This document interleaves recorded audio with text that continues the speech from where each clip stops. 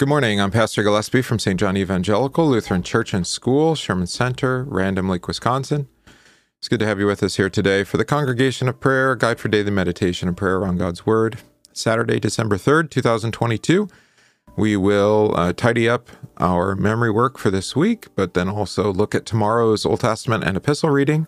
Do a little maybe thematic reading as well, considering the day being the second Sunday in Advent, so themes of judgment and the return of Christ will be rich in our readings and hymns for tomorrow. All right. Also working to tidy up all the preparations for Sunday afternoon's funeral. That's for Mickey Trott or Lockman. She remarried back in 2000, so whichever name you know her by. So it'll be a large family there. I think, what did I see? 24 great-grandchildren, and 7 great-great-grandchildren, maybe 12 grandchildren.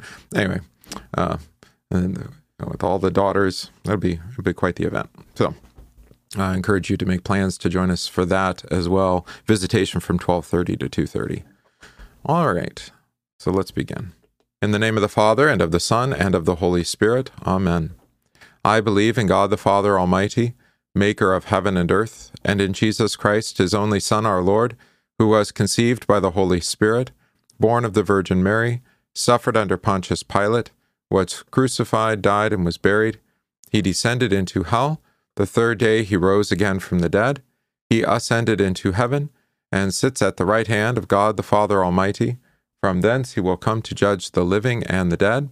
I believe in the Holy Spirit, the holy Christian Church, the communion of saints, the forgiveness of sins, the resurrection of the body, and the life everlasting.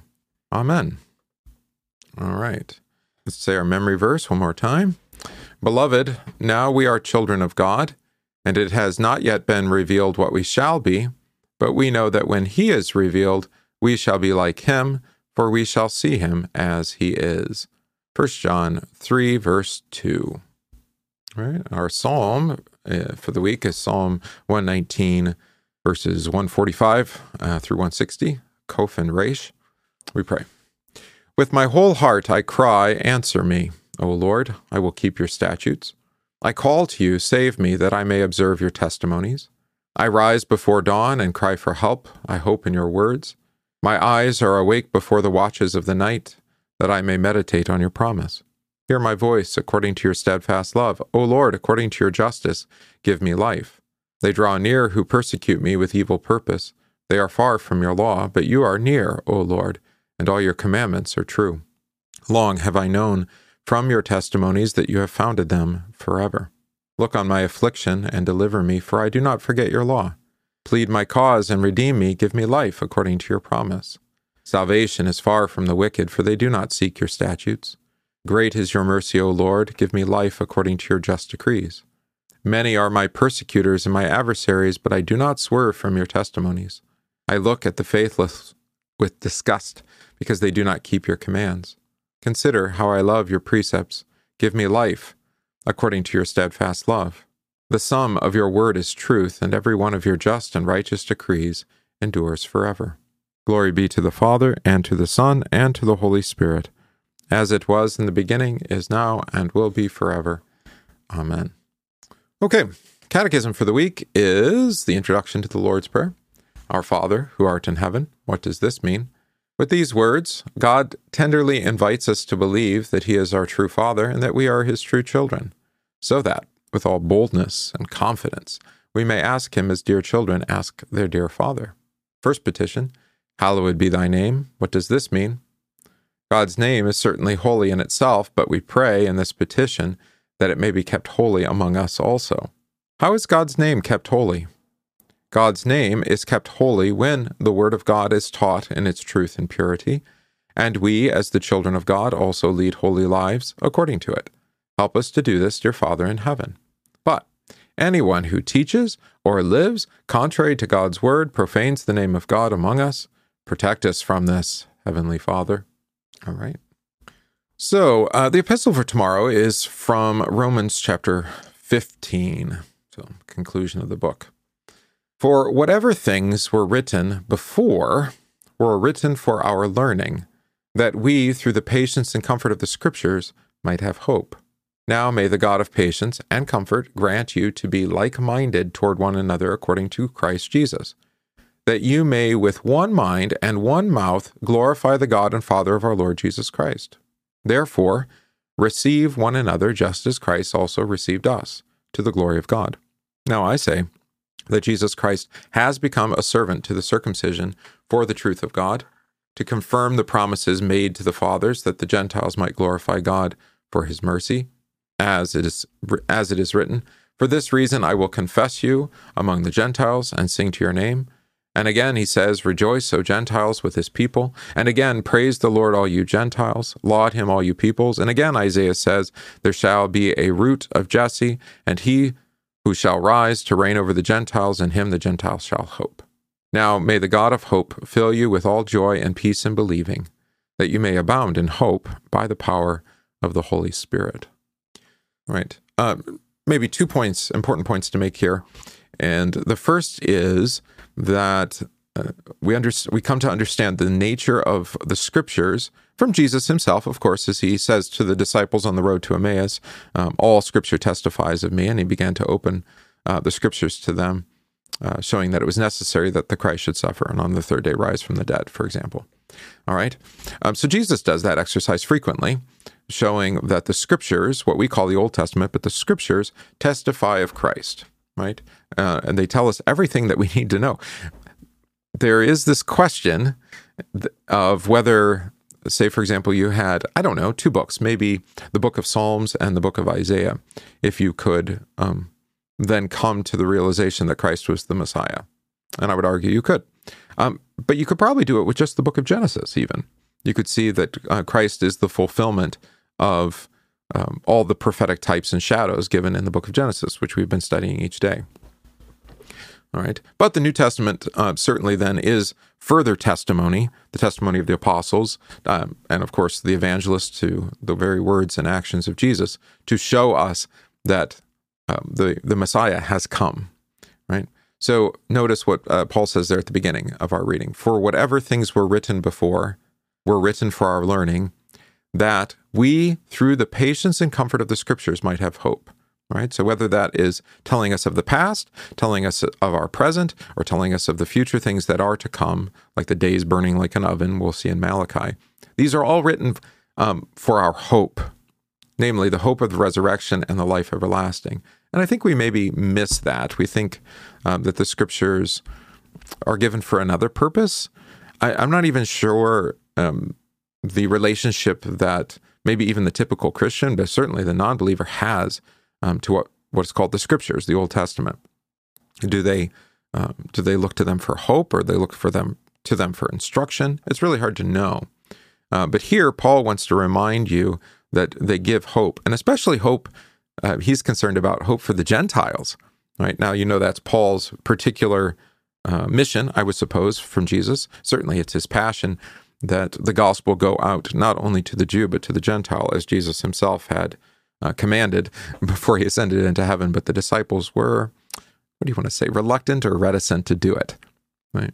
So again, what is the hope for the Gentiles? Well, the prophets have foreseen this. I would even say Genesis did. I pointed this out to the children this week when God says to Jacob, and you and your offspring, all the nations of the earth will be blessed. Really repeating the promise he made to Isaac and to Abraham as well, right? In you and in your offspring, plural, singular, right? Jesus, all the nations of the earth would be blessed. It's right there. All ethnics would be blessed in Jesus with forgiveness of sins, life, and salvation.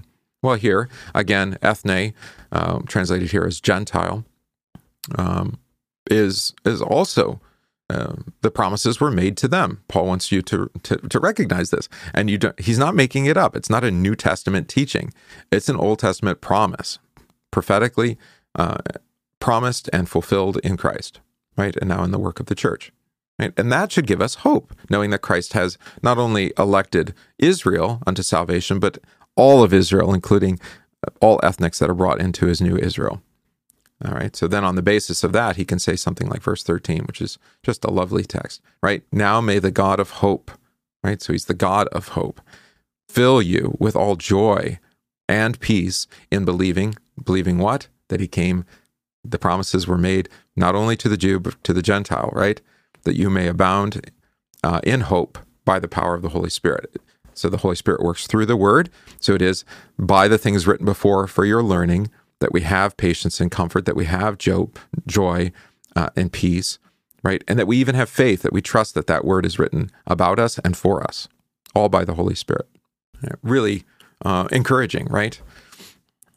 To hear those promises of God. And for that reason, our Lutheran confessions use this text in particular in two places in the article on what's called predestination, or God's eternal foreknowledge and election unto salvation, right? So he had made a promise to us and he keeps his promise. That's what it means to be the elect of God. So for example, this is paragraph, or point 12 in the affirmative statements. A Christian should concern himself in meditation with the article of God's eternal election only as far as it has been revealed in God's word. All right. So by the patience and comfort of God's holy word, we have faith, right? His word presents Christ to us as the book of life, which he opens and reveals to us by the preaching of the holy gospel, as it is written in Romans 8, verse 30. And those whom he predestined, he also called. In him, in Christ, we are to seek the eternal election of the Father, who has determined in his eternal divine counsel that he would save no one except those who know his Son Christ and truly believe in him. Other thoughts are to be entirely banished from the minds of the godly, right? That there's salvation in anyone else. For they do not come from God, but from the suggestions of the evil foe. You know, that maybe there's a back door, or there's, an escape clause, or virtuous living is another way of salvation, something like that. That's all from the evil foe. For they do not come from God, but from the suggestions of the evil foe. With such thoughts, he attempts to weaken or entirely remove us from the glorious comfort we have in this helpful doctrine. In other words, we know assuredly that out of pure grace, without any merit of our own, we have been elected, chosen, in Christ to eternal life. No one can pluck us out of his hand. He has not only promised this gracious election with mere words, but has also certified it with an oath and sealed it in the holy sacraments, or with the holy sacraments, right? So if you doubt your salvation, look to the sacraments. Are you baptized? Yes. Right? Have you been forgiven? Yes. Does Christ offer and give to you his body and blood for the forgiveness of sins? Yes. Right? Then you are the elect of God. We ought to call these to mind in the most severe temptations and take comfort in them. Right? Satan, drop your ugly accusation. I am not so soon enticed, right? I am baptized into Christ. We ought to call these to mind in the most severe temptations and take comfort in them, and with them we can quench the fiery darts of the devil. All right. So what was I going to share with you there? Yes, I should go back one more paragraph. However, many are called, but few are chosen. This does not mean that God is unwilling to save everybody, but the reason some are not saved is as follows. They do not listen to God's word at all, but willfully despise it, right? Plug their ears and harden their hearts. In this way, they block the ordinary way for the Holy Spirit, so he cannot perform their work in them. Or when they have heard God's word, they make light of it again and ignore it. But their wickedness is responsible for this, that they perish, not God or his election. Right, so this is really important, that we always recognize the source of salvation is in Christ and Christ alone, namely working through his word and by the Spirit, right? So if you want comfort, hope, joy, and peace, it's going to come by his word, not by looking internally to you, contrary to the Living Nativities pageant last night, which is saying, look at the light inside your heart. And like, oh my goodness, that is not the doctrine of the scriptures. But, well, that's probably what you should expect. All right. Maybe what else? Oh, that's why I'm not finding it. It's a solid declaration, paragraph 12, that I'm looking for. All right. And against any, what's the delusion here? All scripture is inspired by God. That's the truth. It is not for self-confidence or lack of repentance, but for reproof, for correction, and for training in righteousness. Also, everything in God's word has been written for us, not so that we should be driven to despair by it, but so that through the encouragement of the scriptures, we might have hope. Right? So that's the purpose of God's word, is not to drive us to despair of our sin, despair of our flesh, but not despair of God. Right? Therefore, there is no question that lack of repentance or despair should not in any way be caused or strengthened by the sound sense or right use of the teaching of God's eternal foreknowledge. So the purpose of saying that you are the elect of God is not to drive you to despair, wondering, am I really God's chosen person? Right? But rather that you would have confidence and hope. The scriptures teach that this doctrine only to direct us to his word, to encourage repentance and godliness, and to strengthen faith and assure us of our salvation. All right, so that's always really important. That's a lovely paragraph. I'm glad I went and found that. Okay, and then, all right, so what's the contrary? Right, so a false teaching, when anyone teaches the doctrine about God's gracious election to eternal life in such a way that troubled Christians cannot comfort themselves with this teaching, but are led to despondency or despair, or when the unrepentant are strengthened in their wild living, right, I'm God's child, I can do whatever I want, then the doctrine of election is treated wickedly and erroneously according to God's word and will. Instead, this doctrine is being taught according to reason and by encouragement of cursed Satan. It is, as the apostle testifies in Romans 15:4, whatever was written in former days was written for our instruction, that through the endurance and through the encouragement of the scriptures we might have hope. Therefore, we reject the following errors: that God is unwilling that all people repent and believe the gospel. And when God calls us to himself, he is not eager that all people should come to him. That's an error.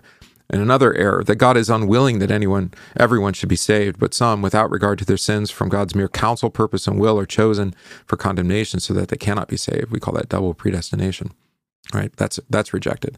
Something in us causes God's election, not just God's mercy and Christ's most holy merit, because of which God has elected us to everlasting life. We also reject that. That's a blasphemous, a dreadfully erroneous doctrine, as it says here, right? That it's not just that God chooses us, but that we have some capacity or some goodness in us. And that's the reason, part of the reason even, that he has chosen us. All right, we reject all of that, right? Faith comes by hearing, and hearing by the word of God. And it's the scriptures that testify to the truth. And it's only then in the scriptures and faith worked by the Spirit through that word that we have joy and peace and confidence and hope and comfort and patience. All right, very important, very important. Okay, now we're going to look at the Old Testament reading, and that's from Malachi 4. I'm pretty confident we studied Malachi as our first Bible study when I got here back in 2018, right before Advent.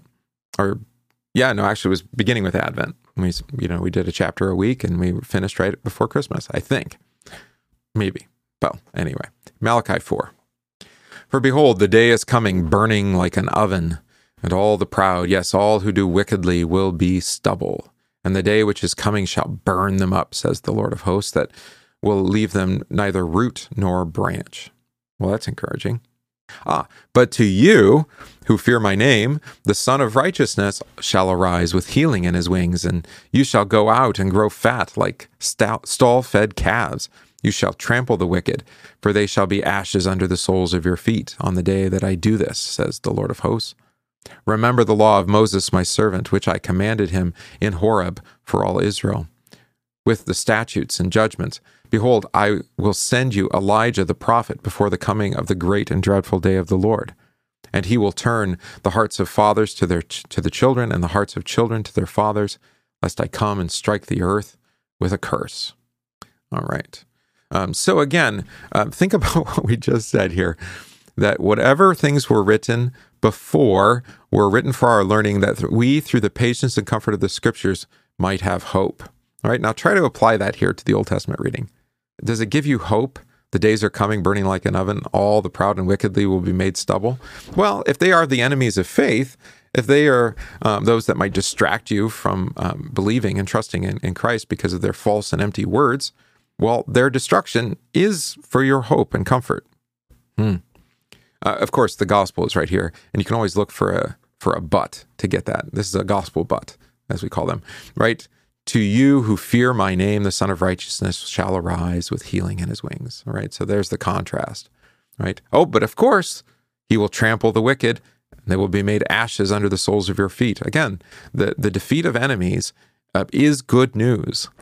And I know we don't like the violence and destructive kind of nature of this, but it would be akin to like saying, well, I don't really need to die to my sins and evil desires in baptism. I don't need to be drowned and buried, quoting Romans 6. Well, now you're denying Scripture, right? And that's a violent act that God actually executes upon you every day when he calls you to repentance, right? When he shows you your sins by his holy word, right? But he draws you out of the water alive and new again in the forgiveness of sins. We don't want to soft pedal the violence of that act. Yep. So remember, here's an encouragement, just like what Paul was doing there in Romans. Remember the law of Moses, my servant, all the statutes and judgments. Remember the word, right? Because in the word you will know and you will receive the comfort and hope of what is to come. And then also remember the prophet Elijah before the coming of the great and dreadful day of the Lord. This is helpful because, of course, not this week, but next week, there will be the interaction.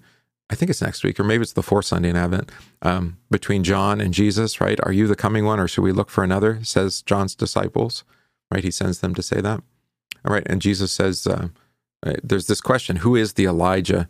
Who comes in as the Elijah figure, right? The final prophet. I think it's John. Although Jesus kind of says it's not John, sometimes it sounds like he's assuming the role of the last prophet too. So you can look at it both ways. But notice what the purpose of the prophet is to do, to make straight the way for the Lord, right? To turn the hearts of the fathers to the children, the hearts of the children to their fathers, right? In repentance. That's this word. To turn is to repent. Lest I come and strike the earth with this curse, right? And that is certainly John's work, that he comes bearing repentance. All right.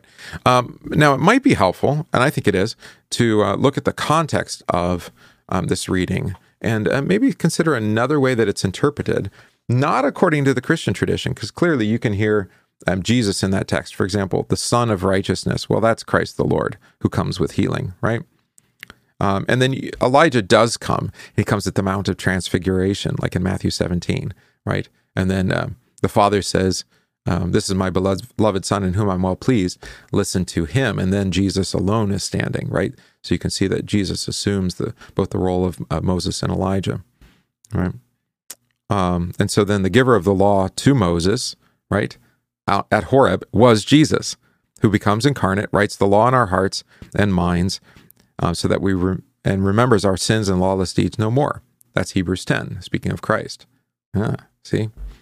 So that's the Christian interpretation. But how about the Jewish interpretation? So this is a great resource. Pastor Riley turned me on to this. It's called the Jewish Study Bible, right? So it's contemporary Jews, believing Jews, maybe not Hasidic or super pious ones, but scholars, right? Listen to what they have to say about the book of Malachi, right? And then specifically to the text we're going to look at today, or that we're looking at here. The book of Malachi is set in a time when the second temple was rebuilt and sacrificial worship was resumed, thus later than the bulk of Haggai and Zechariah. It is composed in the Persian period and is addressed originally to the inhabitants of the Persian province of Yehud, or Judah, because Yehud is what they call where the people of Judah settle in Persia. In the exile. Because of the reference to intermarriage, chapter 2, some modern scholars assume that it belongs to a time closely preceding that of Ezra's actions on the matter. And some even would say that Malachi is Ezra, actually.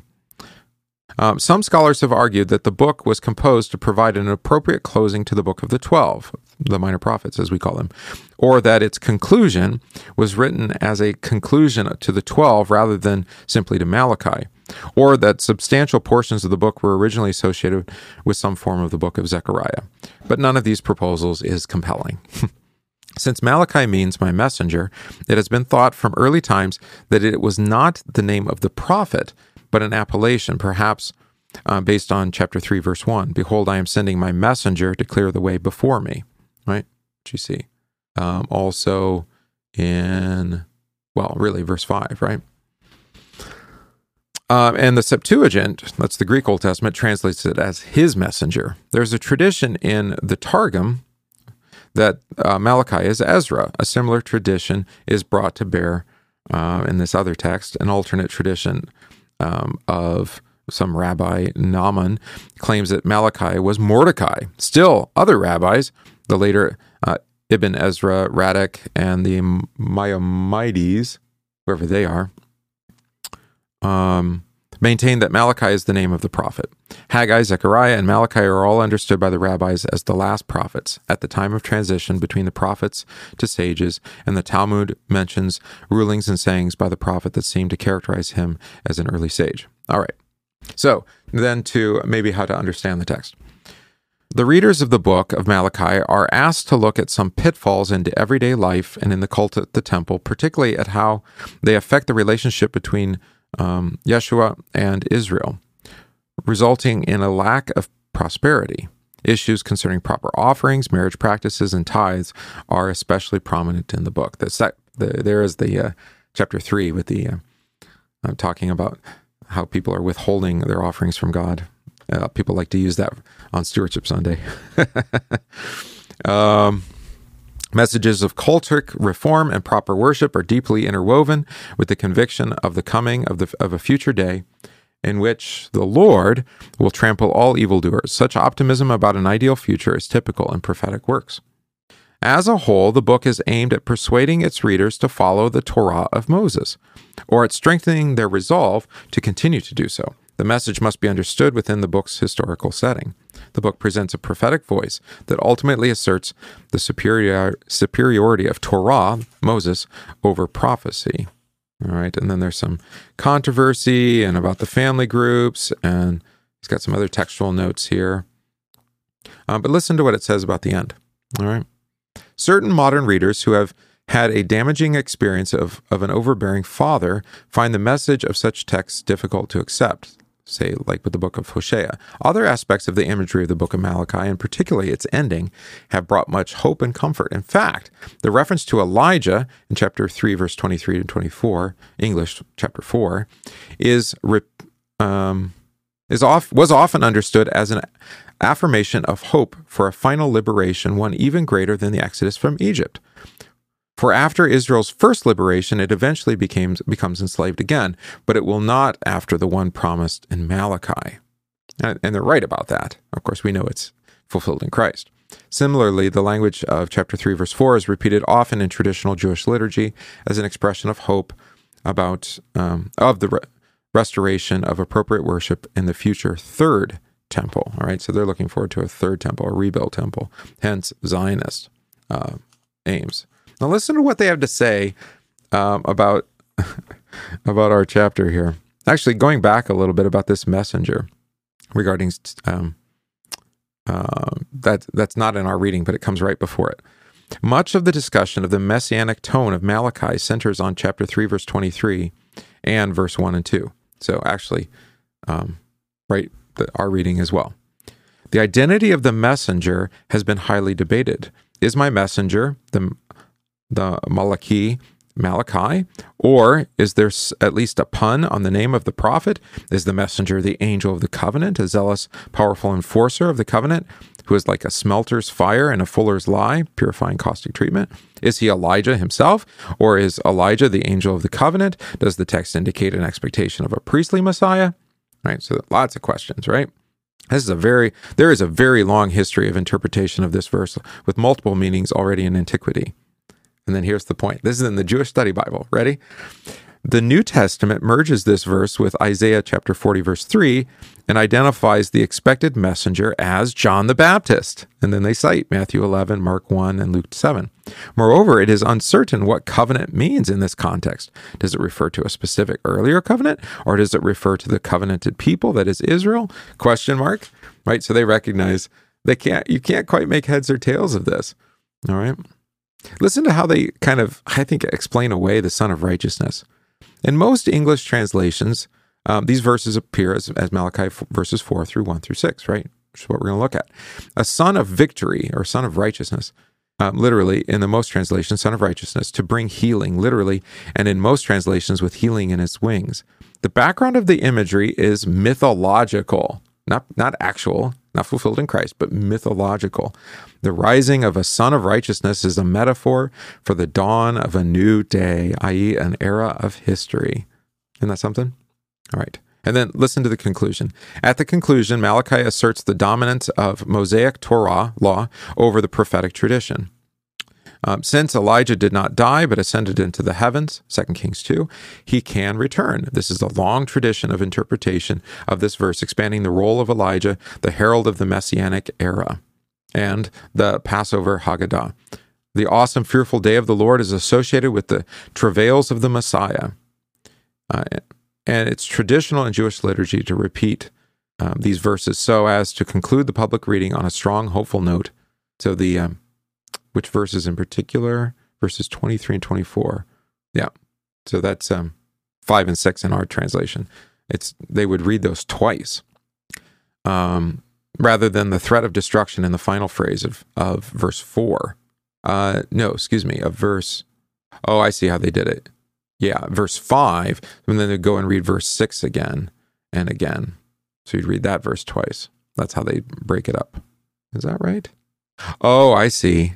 I see what they're saying. Okay, so what is traditional in Jewish liturgy, so that they don't end on, lest I come and strike the earth with a curse. This is the gospel of the Lord, right? Like our problem. Then they would go back and read verse 5 again, or verse 4 and 5, actually. Yeah. Remember the law of Moses. I send you Elijah the prophet. Isn't that interesting? So they recognize it's very messianic, and that maybe, and we see this in, especially in John's gospel, that maybe Elijah coming back again in the flesh. Are you Elijah, right, who is to come? That's where the tradition comes from. It comes from Malachi. All right. So hopefully that helps you tomorrow, because you're going to hear about the sun and moon and stars and distress and nations and people fainting, right? And the Son of Man coming with destruction, the fig tree being cursed, right? And praying that we escape the judgment that is to come, right? So we're going to talk about that. But of course, the Son of Righteousness is the one who comes to deliver, right? So do not doubt, do not despair. Christ has chosen you. All right. Now we look at our hymn. We've been singing it all week. We know it's based on Psalm 24, right? But... and there's two versions, Psalm 340 and 341. Same text, different tunes, all right?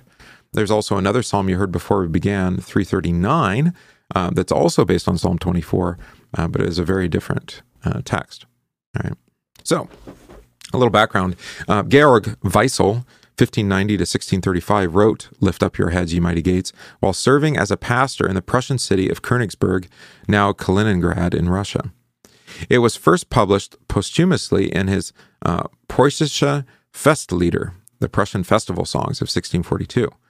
The basis for the text is two Bible passages associated with Advent.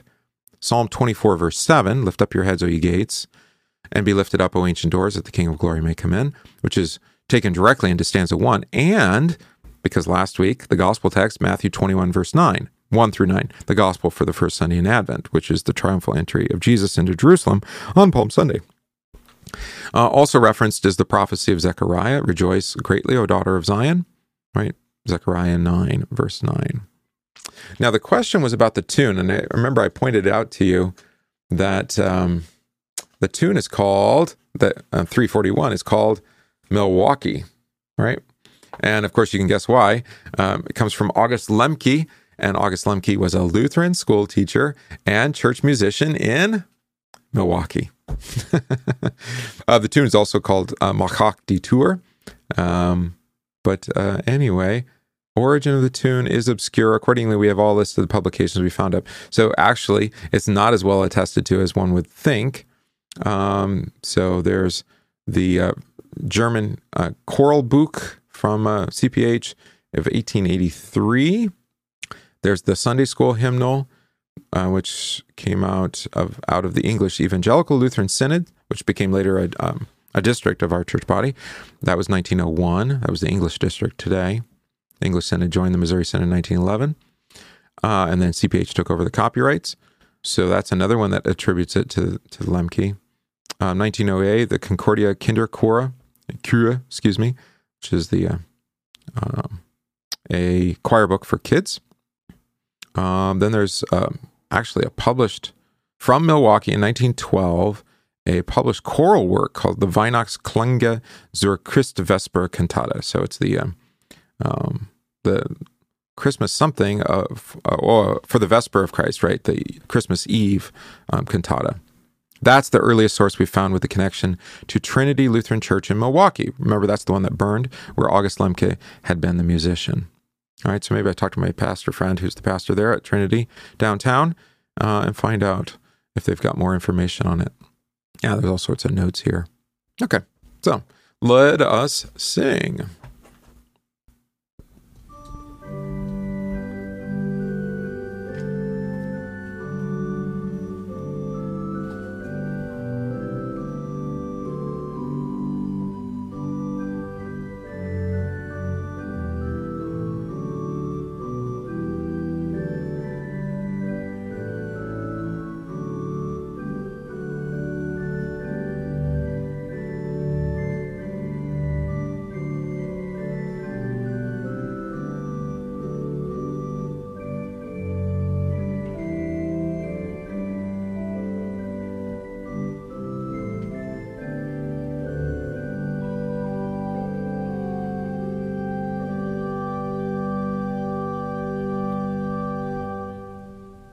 Lift up your heads, ye mighty gates, behold the King of glory waits. The King of kings is drawing near. The Savior of the world is here. Life and salvation he doth bring. Therefore rejoice and gladly sing. To God the Father raise your joyful songs of praise. A righteous helper comes to thee. His chariot is humility. His kingly crown is holiness. His scepter pity in distress. The end of all our woe he brings. Therefore the earth is glad and sings. To Christ the Savior raise your grateful hymns of praise. Oh, bless the land, the city bless, where Christ the ruler is confessed. Oh, peaceful hearts and happy homes, to whom this King in triumph comes. The cloudless Son of joy is he, who comes to set his people free. To God the Spirit raise your grateful shouts of praise. Fling wide the portals of your heart, make it a temple set apart from earthly use for heaven's employ, adorned with prayer and love and joy. So shall your sovereign enter in, and new and nobler life begin. To God alone be praised, for word and deed and grace. Redeemer, come and open wide my heart to thee, Lord, abide.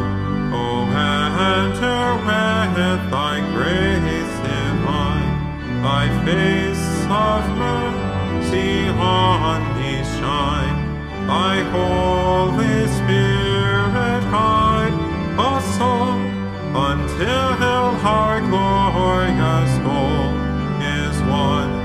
Eternal praise and faith we offer to thy name.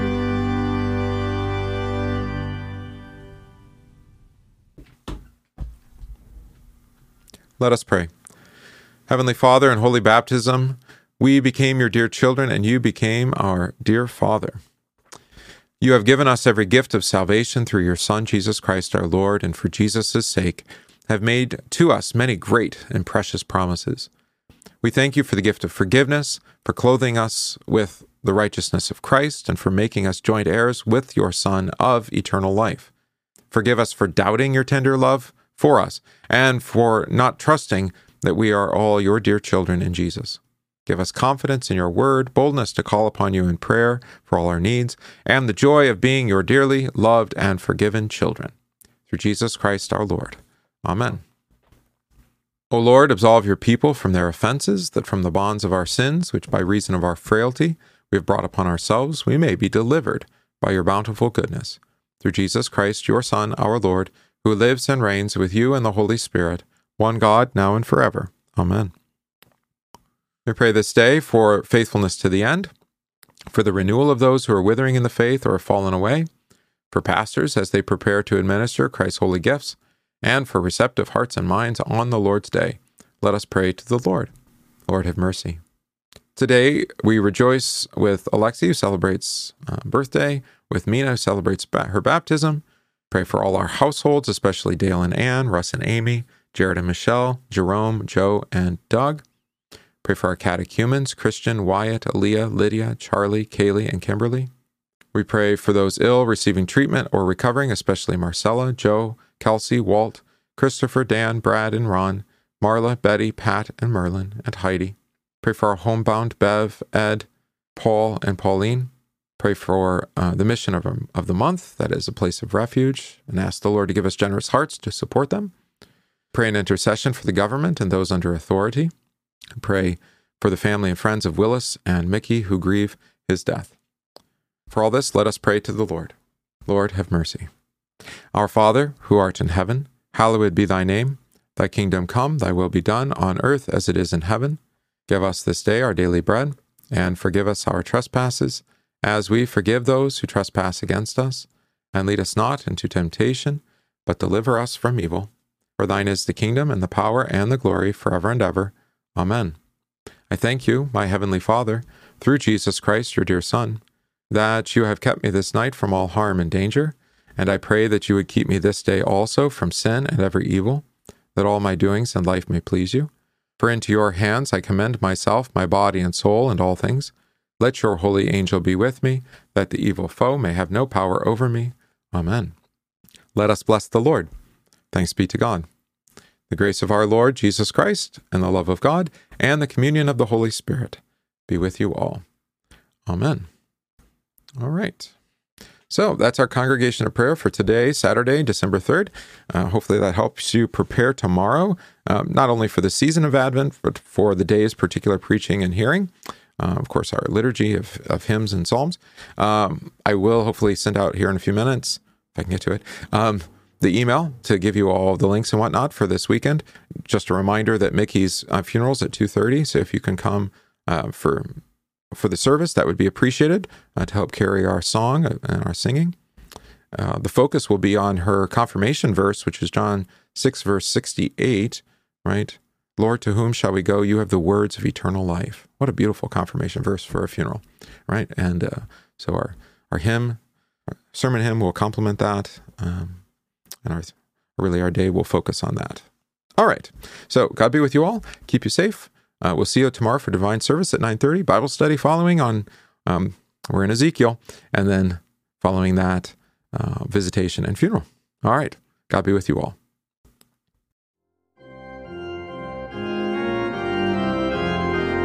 We thank you for listening to this podcast from St. John Evangelical Lutheran Church, Sherman Center in Random Lake, Wisconsin.